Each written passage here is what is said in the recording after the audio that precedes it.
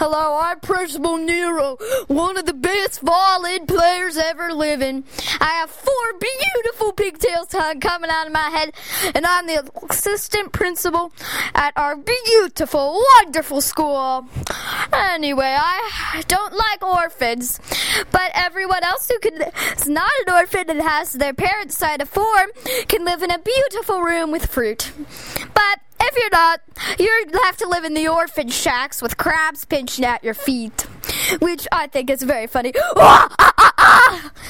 Anyway, every day the students get to listen to beautiful violin players called Me, and Me for 6 hours straight. Isn't that wonderful? The rest of the time I'm practicing violin and having my assistant, Stupid Sonny, do the rest of everything else.